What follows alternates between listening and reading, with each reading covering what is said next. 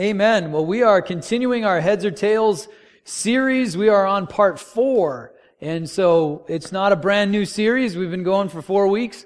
And I'm glad that we're doing this series. It's a lot of fun, very enjoyable for me. And I hope it's been enjoyable for you.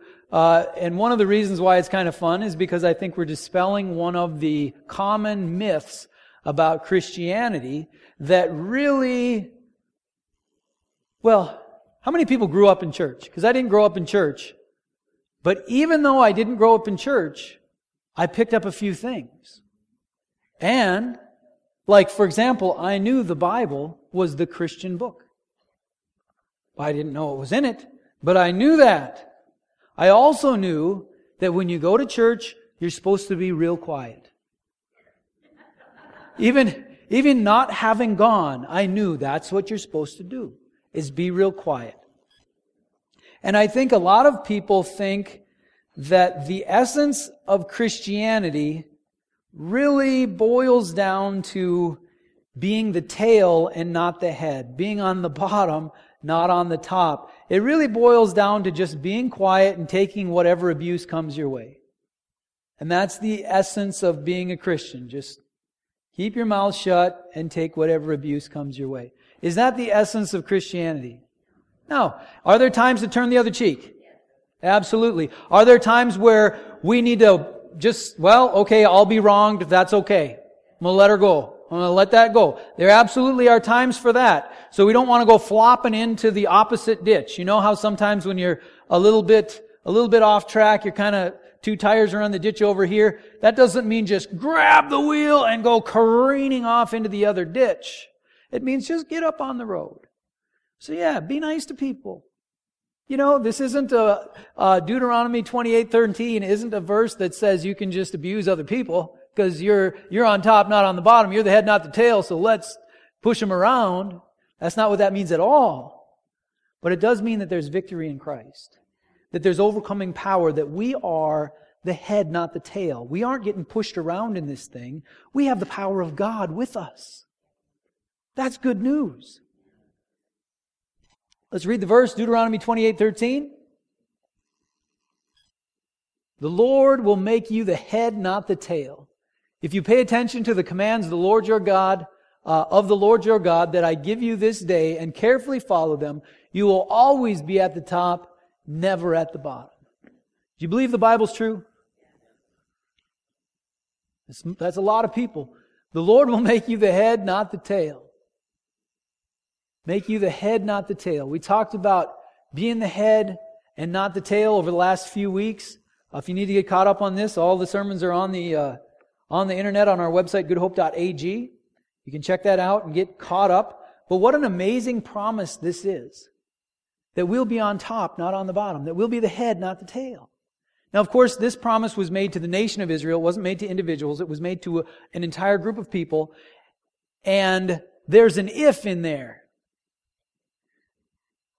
Do you like ifs? You don't? Some people like ifs, some people don't. What if means is that you have something to do with it. That this just isn't the winds of fate, but that you play a role. That you have a hand in this. That you can either receive this promise or you can reject it. Because there's an if. But the if is connected to something different than the promise. The if is connected to paying attention to the commands of the Lord your God and carefully following them. And this was talking about the 10 Commandments. And so, to make it super simple, this slave nation, been in slavery for 400 years, gets broken free from slavery, and they're going to go take the promised land. And the 10 Commandments are given them as a guide for living. And they're going to have this new land. And God says to them, if you as a nation follow the 10 Commandments to every man, woman, and child, your nation will be strong. Your nation will lend to other nations, but it will not borrow. Your nation will be the head, not the tail. Your nation will always be on top, never at the bottom. Do you see how that might happen? If there's a whole nation of people, especially thousands of years ago, when there wasn't really a whole lot of competition. Thousands of years ago, you had an entire nation that loved God, kept the Sabbath, honored God, and had no false gods. You had a nation that honored their father and mother to every man, woman, and child. You had no lying, no adultery, no broken homes, no stealing, no murder, none of that. Nobody even wanted what other people had. An entire nation where they all lived that way, that nation would get stronger and stronger and stronger because there would be no destruction. You know, it takes longer to build than it does to destroy. This would be a nation with no destruction, only growth, only getting stronger. And then we covered Jesus going to the Sermon on the Mount and how He fulfilled the law and went from the Old Covenant to the New Covenant. And He took basically the Ten Commandments and said, I am fulfilling the Ten Commandments. And we're going to go from behavior on the outside, do not murder, to do not hate. We're going to bring it into your heart. Now, did you know God was about the heart from the beginning? It's not like in Jesus' day, the Father was like, "Oh, I forgot about that heart part. It was all about rules. I shouldn't have done that. I should have gone with the heart." He was about the heart at the beginning. Cain and Abel times, He was about the heart. That never went away. It's just that He gave people what hopefully they could handle. And they still couldn't handle just being told how to have their behavior. You know what I mean? It's easier to control your behavior than it is to control your heart. That's an upper level following God, when you can control your heart, not just control your behavior. It's good to refrain from killing someone. That's a good thing. It's another thing to love your enemies. Those are two very, very different things. It's good to refrain from killing someone. 10 Commandments. Sermon on the Mount. Turn that into love. Find a way to express the love of God through your heart to someone who's hurt you. That's a whole nother level, isn't it? Jesus also said on the Sermon on the Mount that if you do these things that I'm commanding you, you'll be like building your house on the rock. When the storm comes, the house will stand. But Jesus also said, if you hear what I'm saying and don't do it, it's like building your house on sand. When the storm comes, the house is going to fall. So what's the New Testament promise? Is that if we follow Christ, it's like building our house on the rock. We will overcome the storms of life. But the promise is also, if you know what you're supposed to do but you don't do it, the house will fall. And we've been confused in modern Christianity into believing that I should have all of the benefits of following Christ and I don't actually have to follow Christ. I can ignore the commands of God, I can do the opposite, but I should still get all the benefits. Simply not the case. Jesus says, if you know what you're supposed to do and you don't do it, your house will fall. It will come down with a great crash. Do we want that? No. So let's pay attention to the if. Let's pay close attention to the if. Are you the head or the tail if your house falls down? You're the tail. How about if it stays standing? You're the head. So we follow the new covenant that Jesus established. We're in the same thing, grafted in to the old covenant promises. It's a tremendous, tremendous blessing. Last week we talked about following false masters. See if you can answer this question. Can you serve two masters? No, Jesus said we can't. Now we try. The reason He said that is because people try. They try to serve God and money, but there's a tension between the two. And then people get mad at God. They try to serve God and things like fear. Can you serve God and fear? No. If fear is your master, you're in a world of hurt because fear will not take good care of you. Fear will damage you. If fear makes your decisions for you, you're following fear instead of following Christ. Fear will take you down a different road than faith in Christ will take you. So, very important. We covered that last week. Again, that's on the internet. goodhope.ag if you want to listen to it. Today, we are going to talk about the authority of the believer.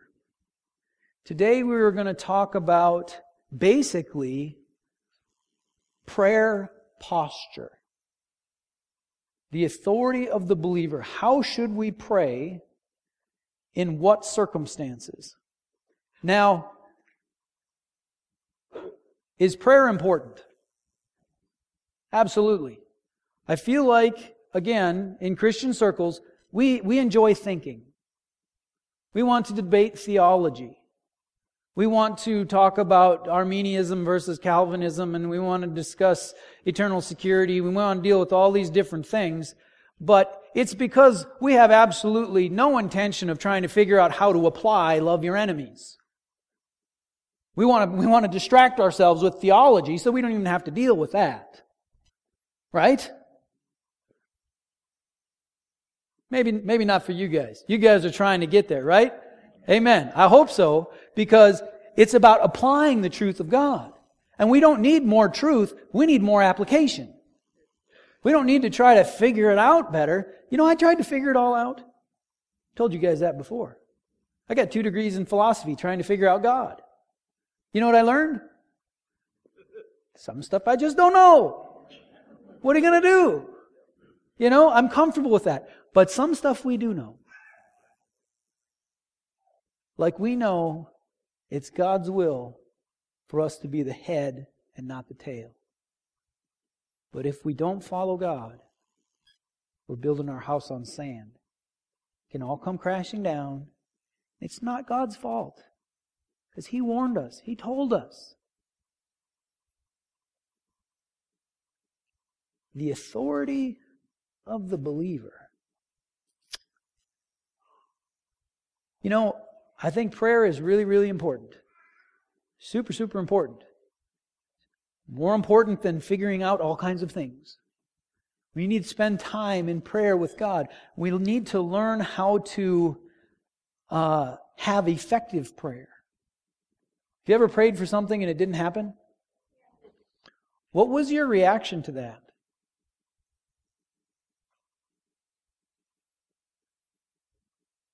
There's a lot of different reactions to praying for something and it not happen. The worst one is to say, well, I guess God doesn't do that sort of thing. Maybe you just weren't seeing something. Don't build a new theology. We're going to look at that quite a bit today. Sometimes we pray prayers that really don't accomplish anything. Like, for example, did you know the Bible says that we are to resist the devil and he will flee? So if we pray, God, the devil's bothering me. Would you do something? I'm in trouble. Help me out. I got all this fear of the enemy. I don't know what to do. Have you just resisted the devil? No. You've just complained to God. Complaining to God does not help you. Resisting the devil helps you. That's very helpful. And we have a promise that backs that up in Scripture. It doesn't say whine to God and the devil will flee. We are to resist.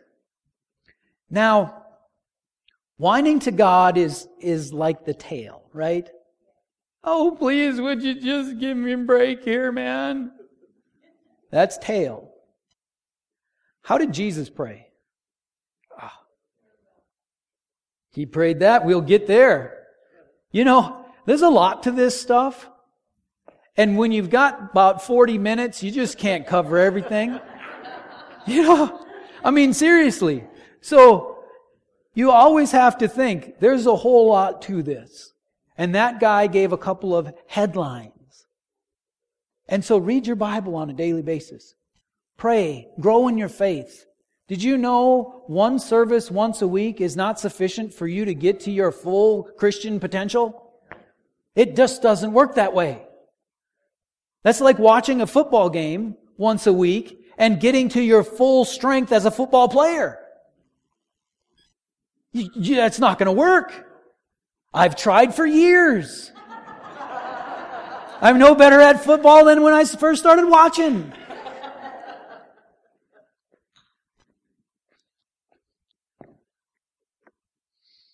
Church is fun, isn't it? I like church. Let's look at, before we get to some examples, we're going to go to Matthew 21. Jesus is talking to the disciples about prayer because he just cursed out a fig tree. You know, Jesus cursed out a fig tree because there were no figs on it and it wasn't fig season. I've always been a bit puzzled by that. He goes up to a fig tree, there's no figs. He's like, you stupid fig tree, you're going to die. And it dies. I'm like, whoa, what's wrong with the fig tree? Poor tree.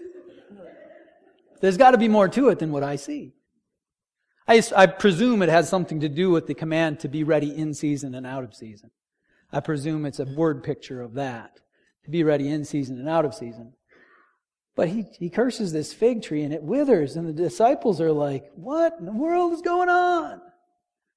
And Jesus uses it as a tool to teach them. So Matthew 21 and 22 says this. Jesus replied, I tell you the truth. If you have faith and do not doubt, not only can you do what was done to the fig tree, but also you can say to this mountain, go throw yourself into the sea, and it will be done. If you believe, you will receive whatever you ask for in prayer. Does that sound like tail prayers or like head prayers?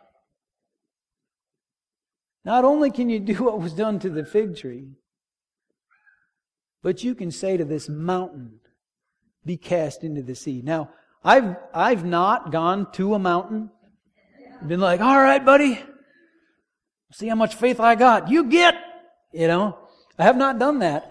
Because I don't believe that Jesus is telling us to actually cast mountains into the sea. I believe what Jesus is saying here is that when we submit ourselves to the authority of God and we stand in His authority, we will have power in our words to command things that we think are impossible. We will have power in our words to command things that we think are impossible. Would it be impossible to say to a mountain, go be cast into the sea? There are things we think are impossible, but God has given us the authority to do it, to see it come to pass, to proclaim it and see change. But it takes faith. How did Jesus pray? We're going to zip through 4 examples, as I didn't quite get done in the first service. And then you guys were coming, so I had to hurry. But I like to just kind of have fun and talk and hang out. Isn't that good? Because we need to see what's happening, and I don't think it does you any good for me just to read my notes and you guys wait for me to be done. I think if we can interact a little bit and find out where we're going and really feel it and get it, then we can see something happen. Let's look at 4 examples of how Jesus prayed. How did Jesus pray? Was it, look, Father, there's this guy, he's got lots of problems, I don't know what I'm going to do, but it'd be great if you could maybe do something about this. But if you don't want to, that's okay too. Is that how Jesus... Have you ever prayed like that? Again, that's one of the ways we respond to praying for something and it doesn't come to pass. Then we start praying these vague, mushy, nothing prayers because then you're never wrong. You've never failed in your praying. You just prayed nothing. I'd rather be wrong. I'd rather fail than not swing the bat. Let's learn. Not be embarrassed. The disciples failed all the time. Have you read the Bible? They messed up all the time. You think we're going to be better than that and be just absolutely perfect in every way? Here's how Jesus prayed. Matthew 9, 5 through 8. There's a paralytic, and everybody's watching Jesus to see if he's going to heal the paralytic. But instead of healing him, he says, your sins are forgiven. And of course, the guy wasn't there for forgiveness of sins. He was there to get healed from being paralyzed. And so Jesus has a plan. He wants to show them the power He's got. And so he wants to also show that sins can be forgiven. And so here's what ensues after that. Jesus says, which is easier to say, your sins are forgiven, or to say, get up and walk? But so that you may know that the Son of Man has authority on earth to forgive sins, then he said to the paralytic, get up, take your mat, and go home. And the man got up and went home. When the crowd saw this, they were filled with awe, and they praised God who had given such authority to men. So what was the prayer? Was it a long one? This is the paralyzed guy. This is going to take some time, right? I mean, we're going to have to pray, and might take a month or two, or, we got to get our many words in, then God will hear us. Jesus says, get up, take your mat, and go home. What kind of prayer is that? Have you ever prayed like that? Well, I got this problem in my hip. Get up, go home. That'd be okay. There's one example. This is a command. Mark chapter 4. This is where they're in the boat and the wind is blowing and the waves are big. It'd have been like Lake Superior yesterday. I didn't see it. I drove the other direction, but I was thinking, it'd be so fun to look at Lake Superior with the huge waves. It's cool, man. I went there one time in October, and I've been to the ocean, and the waves were way bigger than the ocean. I mean, I love that power. I got too close and got completely soaked. It was bad. But imagine being out in a boat back then, under human power, that just some dudes built with like mallets. They were afraid for a reason. This was not safe. And so they go wake up Jesus. They're like, Jesus, we're going to die. Head or tail? That's tail. God help us, we're going to die. We'll actually follow the commandments you told us to. Just save us, come on. And so Jesus gets up. Here we go, Mark 4, 39 through 41. He got up, rebuked the wind, and said to the waves, quiet, be still. Then the wind died down and it was completely calm. He said to his disciples, why are you so afraid? Do you still have no faith? They were terrified and asked each other, who is this? Even the wind and the waves obey him. So they're in the midst of basically a natural disaster that can take their lives. And the prayer of the Master is, quiet, be still. Would that be what you'd be thinking of praying?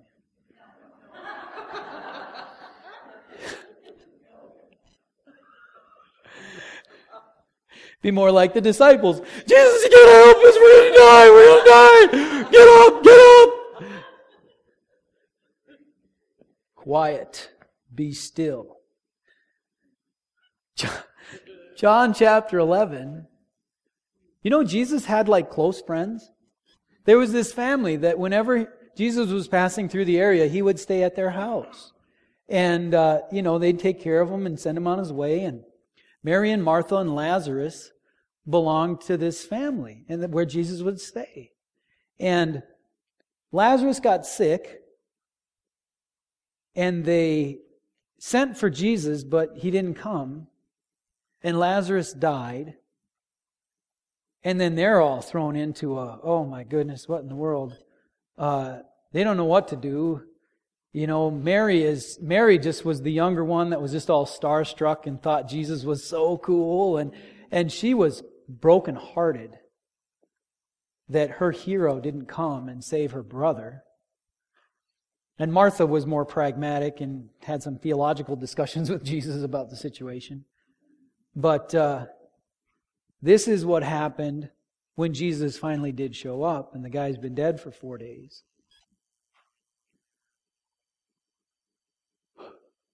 So, they go to the tomb. And the verse before this, Jesus prays a prayer, and he says, Lord, hear me. I know you always hear me, but I wanted these people to hear me say that you always hear me so that it would benefit them. And then he gets down to business. When he had said this, Jesus called in a loud voice, Lazarus, come out. The dead man came out, his hands and feet wrapped with strips of linen and a cloth around his face. Jesus said to them, take off the grave clothes and let him go. This is a very serious situation. He's been dead for 4 days. How long do you need to pray to raise the dead? How hard do you have to pray? How much of it is about you? Lazarus, come out. 3 words. Real quick. Isn't that another interesting prayer? Lazarus, come out. Let's go to Luke chapter 4. This is a great one because there's a demon-possessed dude in church heckling Jesus. Isn't that super? So, here's how this one goes. So you see, there's all these different scenarios, all these different situations, but Jesus basically deals with them kind of in the same way. In the synagogue, there was a man possessed by a demon. Could that happen? You ever had bad church experiences? Yeah. Some of it's actually just satanic. So don't blame God because the church is all goofy, because sometimes it's not God at all. So you've got to be able to see through that. In the synagogue, there was a man possessed by a demon, an evil spirit. He cried out at the top of his voice, Ha! What do you want with us, Jesus of Nazareth? Have you come to destroy us? I know who you are, the Holy One of God. Be quiet, Jesus said sternly. Come out of him. Then the demon threw the man down before them all and came out without injuring him.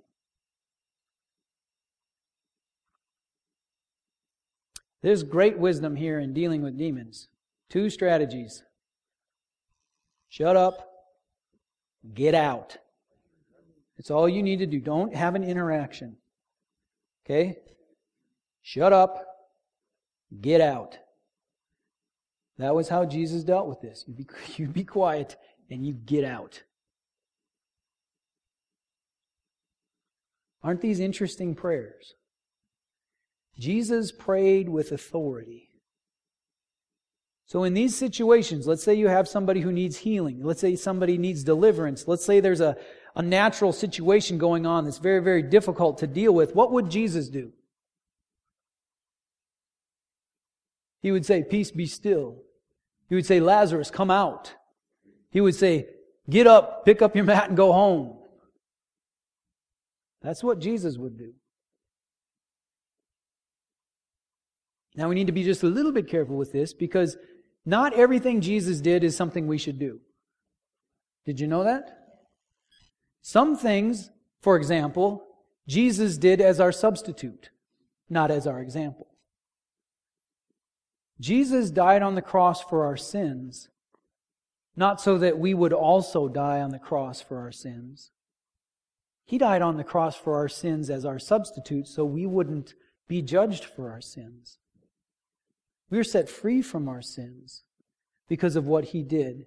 He didn't do that as an example. Now, of course, carry your cross and follow Him. There's that piece of it, absolutely. That idea of making sure that you submit yourself fully to God and are willing to do what He calls you to do, however difficult that is. Carry your cross and follow Him. Amen. But we can't die for anybody else's sins. We can't be a substitute for someone else. You may want to be, but you can't be. If your kids go astray, that's just the way it is. You can't sacrifice yourself for them.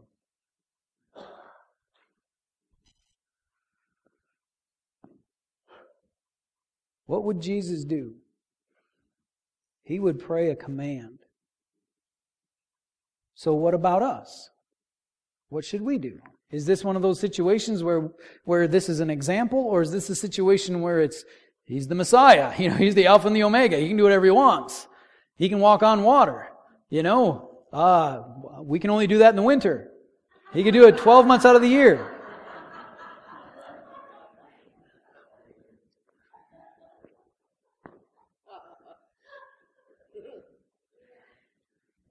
Has Jesus ever delegated authority?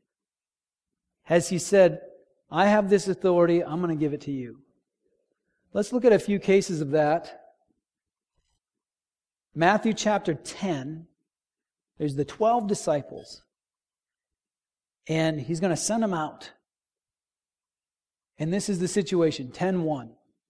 He called his 12 disciples to him and gave them authority to drive out evil spirits and to heal every disease and sickness.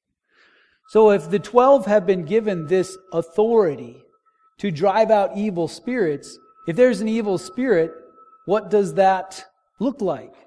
How would those 12 respond to the evil spirit? Shut up. Get out. They have been given authority to deal with them. Now, is it just the 12? Let's go to Luke chapter 10. Luke chapter 10, 72. So now this account is, he's already sent them out, now they're coming back.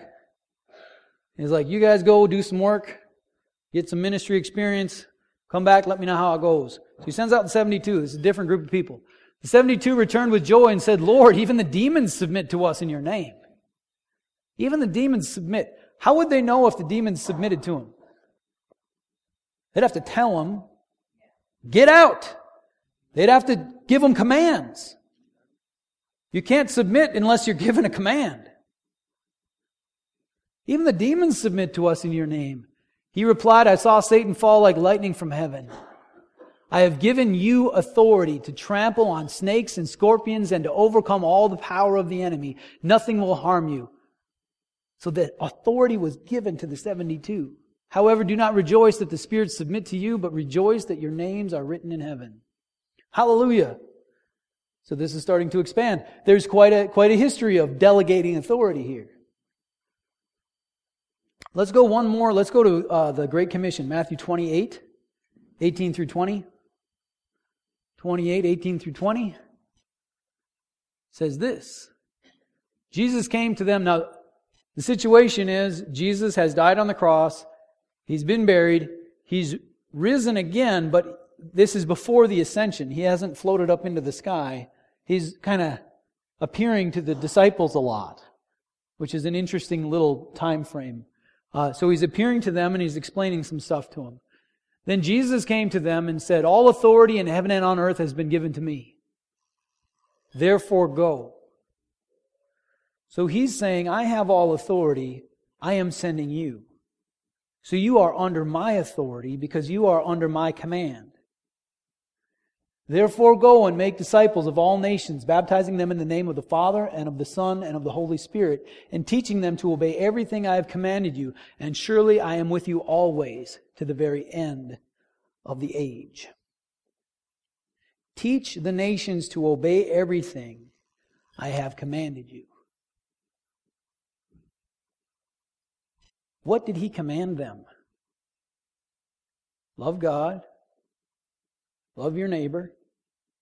All that sort of stuff, right? Did he also tell them to go heal the sick and drive out demons? He had them do that too. We like to think thoughts because it's so safe. Man, is it safe. But engaging the battle is another story. Engaging the battle is another story. Teach them to obey everything I have commanded you. I believe this involves moral behavior.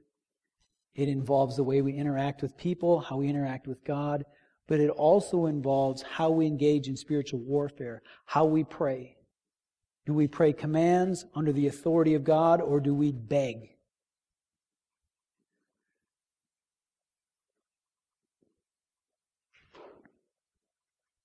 I'm going to tell you just a quick thing about coming under authority. Because it's important to come under the right authority. If you're under the right authority, you have power because of that. Let's say I'm kidnapped in some foreign country. It's actually happened to some people that are here. Let's say I'm kidnapped. Does the government of the United States care about me? A little bit. Yeah, a little. Let's say I'm in the military and I'm kidnapped. Now who are they messing with? They are messing with the White House. They are messing with the Pentagon. They are messing with the United States of America because I'm in the military. A person alone, a person under the authority of the government. There's the person alone and the person under the authority of Christ. If we try to give commands when we're not under the authority of Christ, how's that going to work out? We have a wonderful biblical example from Acts chapter 19. If Seth would throw that up there. There was these dudes. You know, the Christians were having wonderful success casting out demons, but there were other people who had that business as well, and they weren't having as much success. So they thought, well, let's borrow some of the business practices of the Christians, and let's cast out demons in Jesus' name. Let's see how that goes, because they're having so much success. So these dudes were doing it. Acts 19. Some Jews who went around driving out evil spirits tried to invoke the name of the Lord Jesus over those who were demon-possessed. They would say, in the name of Jesus whom Paul preaches, I command you to come out. So they learned the process. They were acting like they were under authority. But they weren't, which is a serious problem. 7 sons of Sheva, a Jewish chief priest, were doing this. One day the evil spirit answered them, Jesus I know, and I know about Paul, but who are you? He's like, can I see some papers, some identification? You know, are you actually with God, or who are you? Knowing they were not with God, then the man who had the evil spirit jumped on them and overpowered them all. He gave them such a beating that they ran out of the house naked and bleeding. I'm not intending to make you nervous with this. What I'm intending is to make sure that you understand you need to align yourself with Christ. You need to submit to Christ. If you do not do that, you're on your own. Which is better? Because people, they don't want to bow their knee before God because they're like, I'm my own man. I'm going to, you can't tell me what to do. First of all, you'd be completely deceived if you don't bow your knee before God. But you come under His authority. He delegates authority to you. You have no authority on your own. You're on your own. Are we reduced to being beggars who whine on and on for God to do things? Or do we stand strong under the authority of Christ and speak out commands? I don't believe we're called to whine and beg God. But He has delegated authority to us. When we submit to Him and we put ourselves under His authority, He lifts us up and brings us into a place of authority ourselves. When we come under the headship of Christ, then He doesn't make us the tail, but He makes us the head. He lifts us up. He picks us up. Are there times where we need to ask, though? When we're in prayer and we should ask rather than make a command? Yes, there are. If you need to know direction in your life, which way should I go? What should I do? Should you ask? Don't just make a presumption and say, I'm going to do this, and just stand in authority. It's going to be that way. There are times we need to ask. There are times we just need to be thankful in prayer. There are times where we're interceding for others. But there are times where we are to command. Where we are to stand under the authority of Christ and say, you go. Or, be healed. There are times to do that. Did Jesus ever ask? Or did He only proclaim? I can think of one case where He asked. There may be others, but I can think of one very, very important case where He asked. And that's in Matthew 26:39.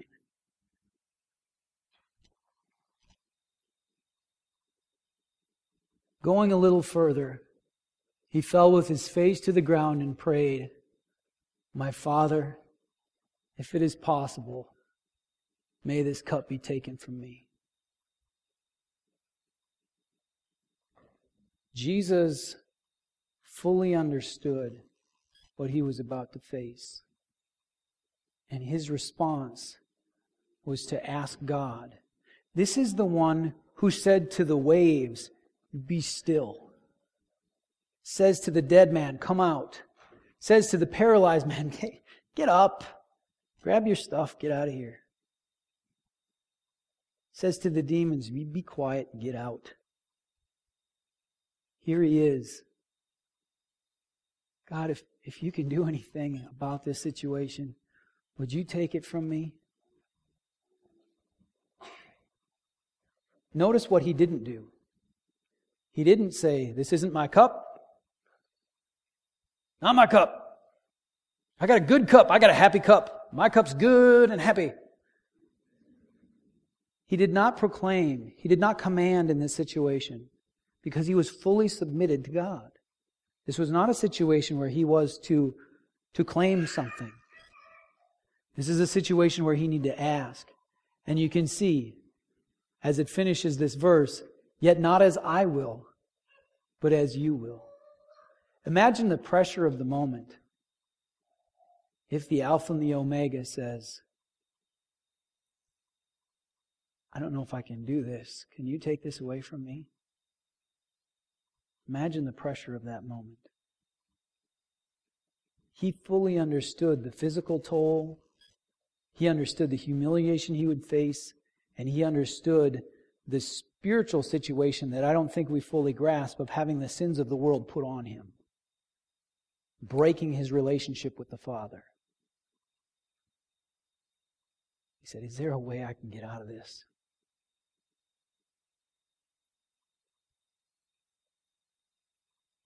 "Yet not as I will,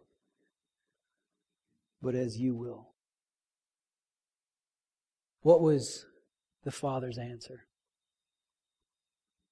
Jesus said, Can you get me out of this? Father's answer was no. No. This is why you're here. You will go. And Jesus said, "Let your will be done. I will do what you have for me." Was Jesus fully submitted to the Father? He was good with following God when it was healing the sick. He was good with following God when it was quieting the storm. And he was good with following God when it was going to crucifixion and death. He was good with following God. If we are to stand under the authority of Christ, we need to be good with following Him, whatever that means. I tell you, there's more blessing than there is pain. But there's a war going on between heaven and hell. And so we need to be willing to submit to God fully. Is it worth it? It is. Completely. As we take communion today, I want you to examine your heart. Jesus was our example in submission to the Father. That didn't make Him the tail. That didn't make Him weak. It made Him the King of Kings and the Lord of Lords.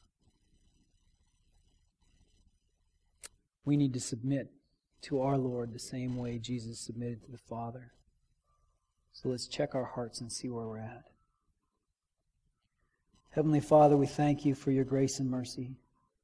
We thank You for sending Your Son to die in our place, that our sins may be wiped away, taken care of, completely eliminated, that we can stand in Your presence clean and holy in Your sight, even though we are who we are.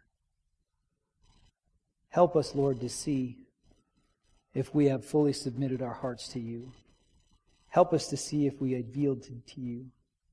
Help us to see where we're at, so that we can know if we're under authority or if we've stepped away from it.